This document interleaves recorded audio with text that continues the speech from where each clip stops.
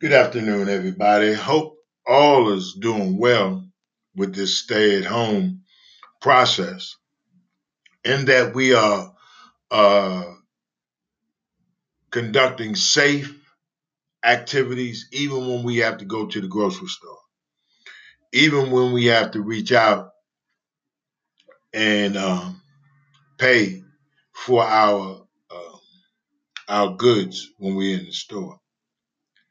But I want to also talk about what's next. How do we rebound from a situation that has totally ripped our economy apart, and also at times uh, disrupted family activities. Um, I know we all are missing our grandchildren, our friends, and other family members that we are close to, but we have to be smart about this. And despite what our federal government might say or governors might say, you have to be safe because um, even though we see a lot of destruction and despair in state by state, some politicians don't really care about you personally. They don't. And it's a harsh reality that's it. That is how it is. We've been discussing the how this coronavirus has taken on to destroy a lot of our African American communities because of healthcare. Let's call it what it is. Regardless of what you you you do, if you're living in a poverty-stricken or or underserved underlying area, you're more likely to catch a cold and it kill you. You know, your diabetes can go awry and it kill you. So even though the coronavirus has taken on its own way of life, we still going to be left with a population that is underserved through healthcare, through food nutrition, through education. We're still going to have that community. And I said this earlier. Are we going to take a stimulus package out to take care of our homeless? Are we going to have a stimulus package to take care of our homeless vets, our homeless families? The other day, I watched a commercial about dealing with homelessness, and it featured a young boy, African American boy, that in the context of everything, if you're homeless, where are you going to wash your hands? If you're a homeless young boy, where are you going? Where do you have the luxury of being indoors, taking a bath, taking a shower, going in the refrigerator, getting something to drink? That is a luxury that many of us have and so many of us don't. That commercial should have hit home with a lot of people because we had a lot of young people that were homeless and that were going to school every day and had friends and they had people that could reach out. They were there to get an education. But they no longer have that because they don't have a place to live. And I don't know what the states are doing about our homeless community, especially our homeless kids, in reference to getting them the same tier education as everybody else. I don't know. I know there's a mechanism in place, but is it enough? Is it enough to help those underserved kids? Is it enough to help the underserved families that are also homeless? A couple of weeks ago, I was headed back from the VA, and I saw this young man. He couldn't have been no more than 19 years old. Had a sign that he was hungry. And I was wondering, this young man probably either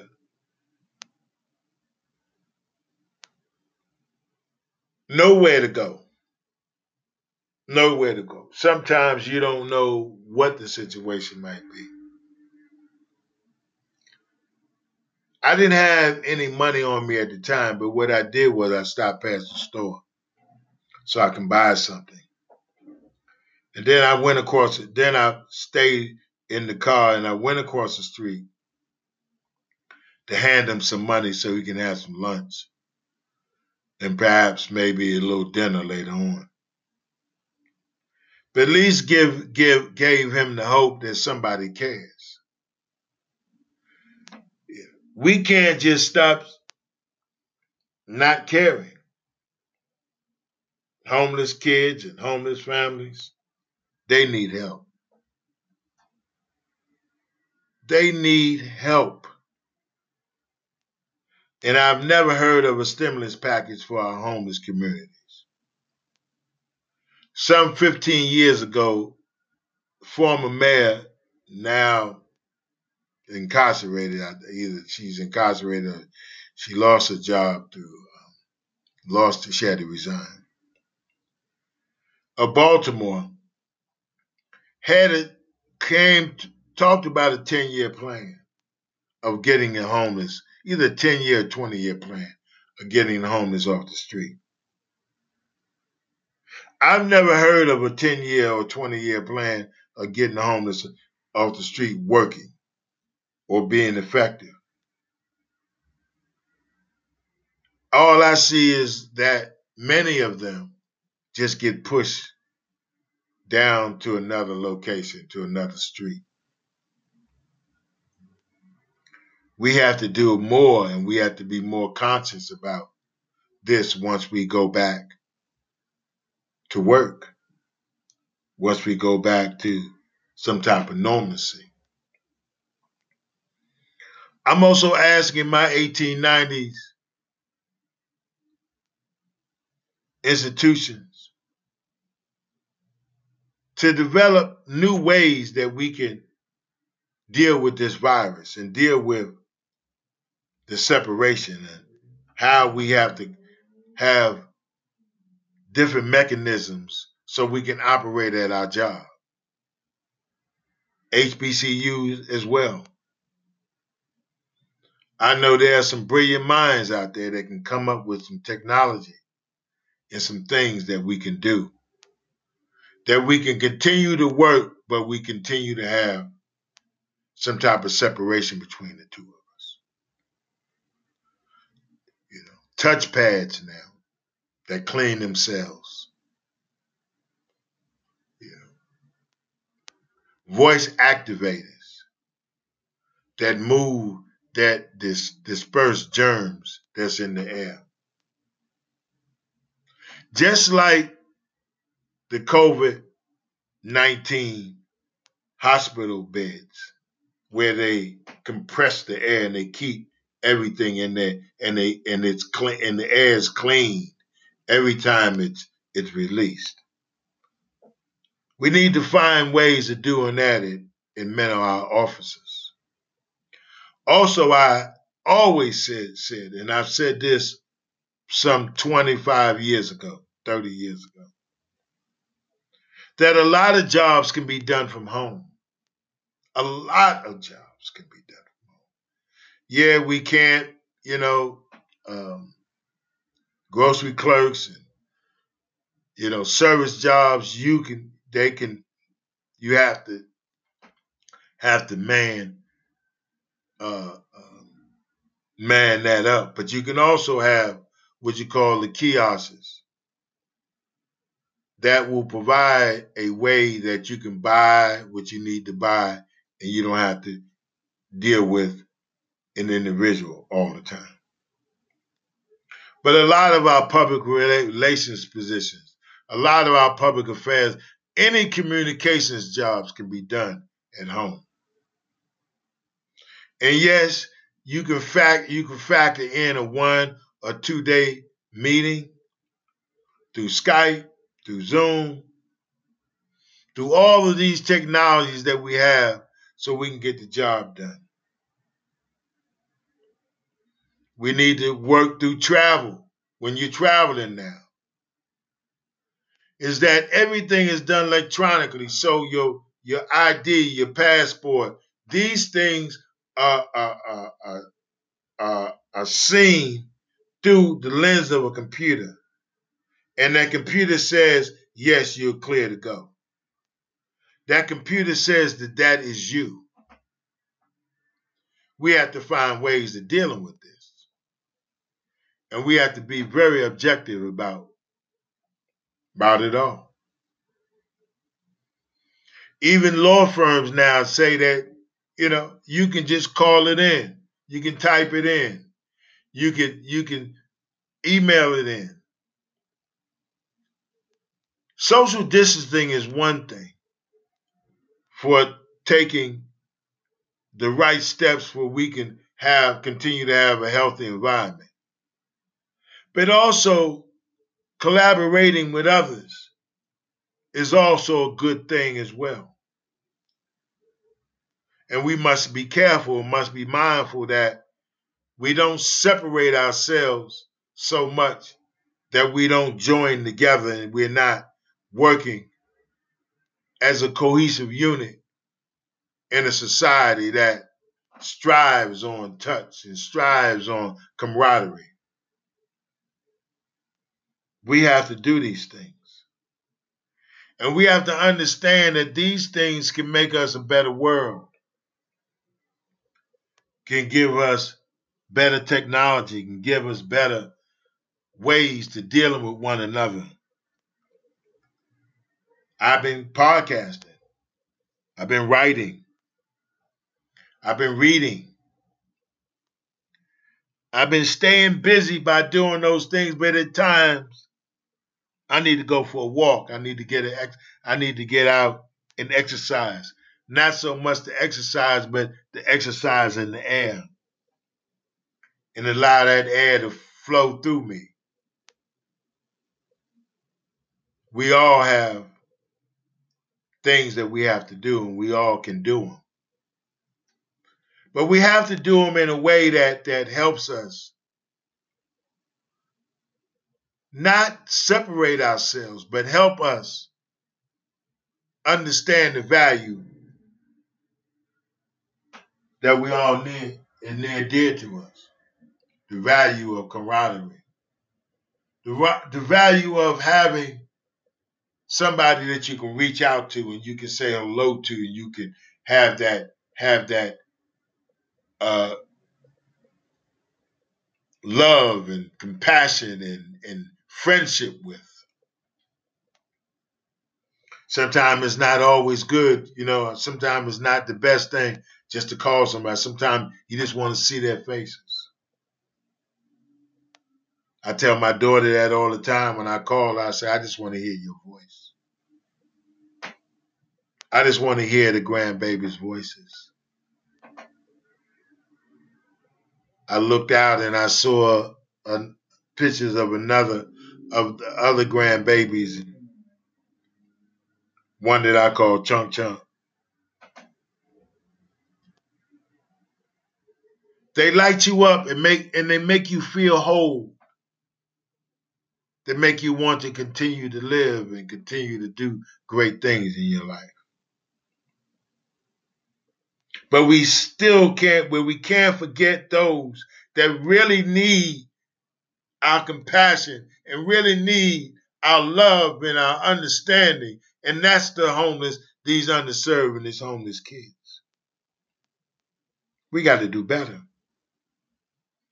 We have to mark a place in history that we really turn around this homeless population. California, Baltimore, Atlanta, Washington, D.C. We really have to do something to turn around this tide. It's not only to get back to humanity and each other, but we have to include the homeless population and the underserved population in this each other. Because there's so many ways we haven't. Over the decades I've asked, with my nonprofit, I asked corporations to step in and help make it that we can support disenfranchised families and underserved families and homeless families, that we can support them in a way. Not only during Thanksgiving, but Christmas, but throughout the year. We just have to do better. We have to understand that there are mechanisms, there are ways that we can do this, but we have to do it together.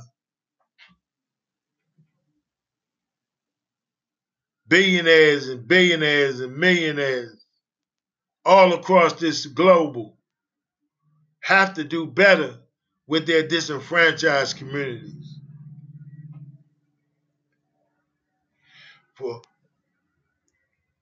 For centuries, I've seen commercials in Ethiopia where children are starving.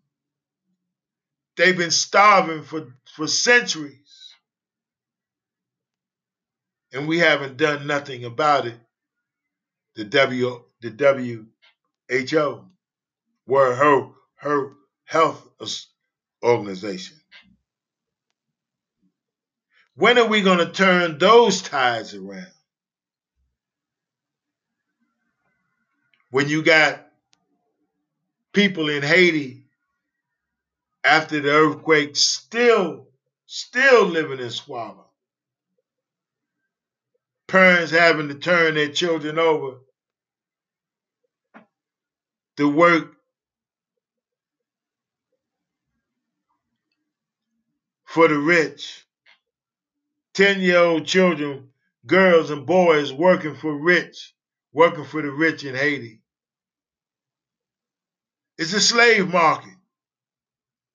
Let's call it what it is. It's a slave market. Former Clinton raised all trillions of dollars for Haiti. Haiti didn't see none of that money.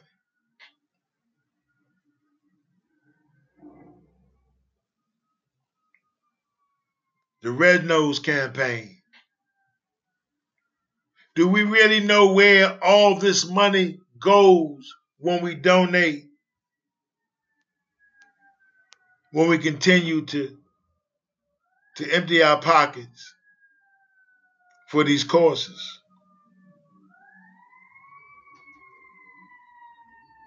We can't go back to business as usual.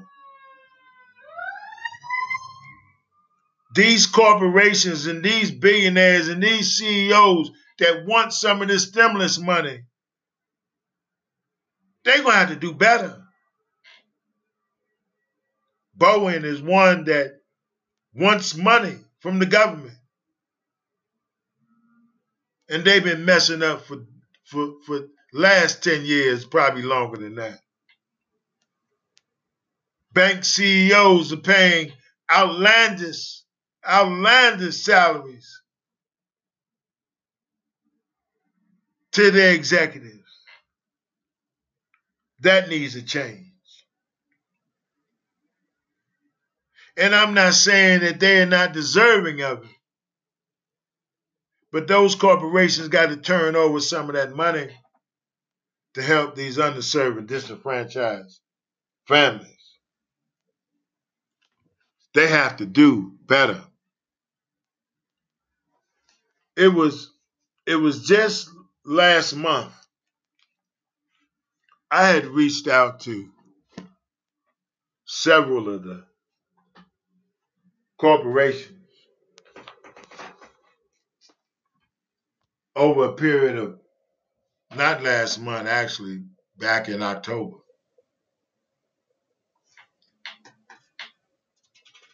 Do we really know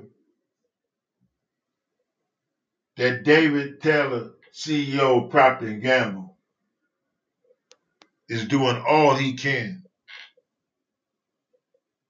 to take care of the underserved and disenfranchised population? Do we know Johnson & Johnson, Alex Kurras, CEO, are they doing all they can to deal with the disenfranchised? Do we know James Quincy, CEO of Coca-Cola, is he doing all that he can to deal with disenfranchised? Do we know that Thomas J. Wilson, CEO of Allstate, is doing all he can as well? That's just a few of corporations. And we're not talking about, we have to also include banks, JP Morgan, Wells Fargo, Bank of America, Regions. A lot of these banks, a lot of these financial institutions, they have businesses in underserved areas. They have structures, they have more structures in underserved areas than you can shake a stick at. Regions Bank. What can they do more of? I do have the answers. I do have the answers. You know, even though when you reach out to these corporations, this is what they send you. Thank you for contacting, say, Coca-Cola Company. We're delightful that you would think of our company as a potential sponsor. We receive many worthwhile requests for sponsorship like yours because it is impossible to respond positively to each one. Our practice is to assist those organizations that are natural, national, or international scope. And then they go on to say, but we regret that we can't help you. Blah, blah, blah, blah, blah, blah, blah. Grassroots organization gets these letters all the time because I collect them from grassroots organizations that have reached out to corporations for help. We got to do better. When we turn this tide and the coronavirus is in a position that it can change, that we can get back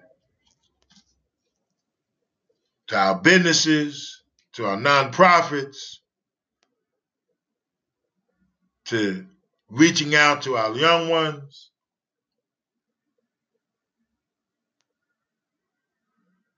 These corporations, our federal government, has to do better. And we have to do better. Because the only way we're going to survive in this world, if we all do better, if we all help one another, those that have the millions and the $1 trillion, and the $1 billion have to do more to help one another. That's including our NFL, NBA,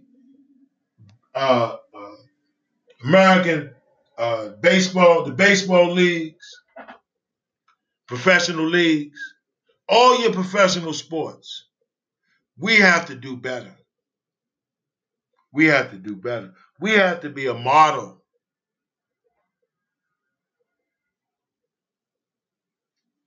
to do better. So when something like this happens, again, we have mechanisms in place that those that are so disenfranchised are not left out of a stimulus package. I thank you for listening. And I only hope that we can understand that if we do not work together, if we do not band as brothers and sisters, corporations, small businesses, and large mega corporations, if our churches, if our community churches and our mega churches don't do better, then we will perish as a people. We understand this. We will perish as a people. As I always say, I love you all. I need, again, make comments. Not only view the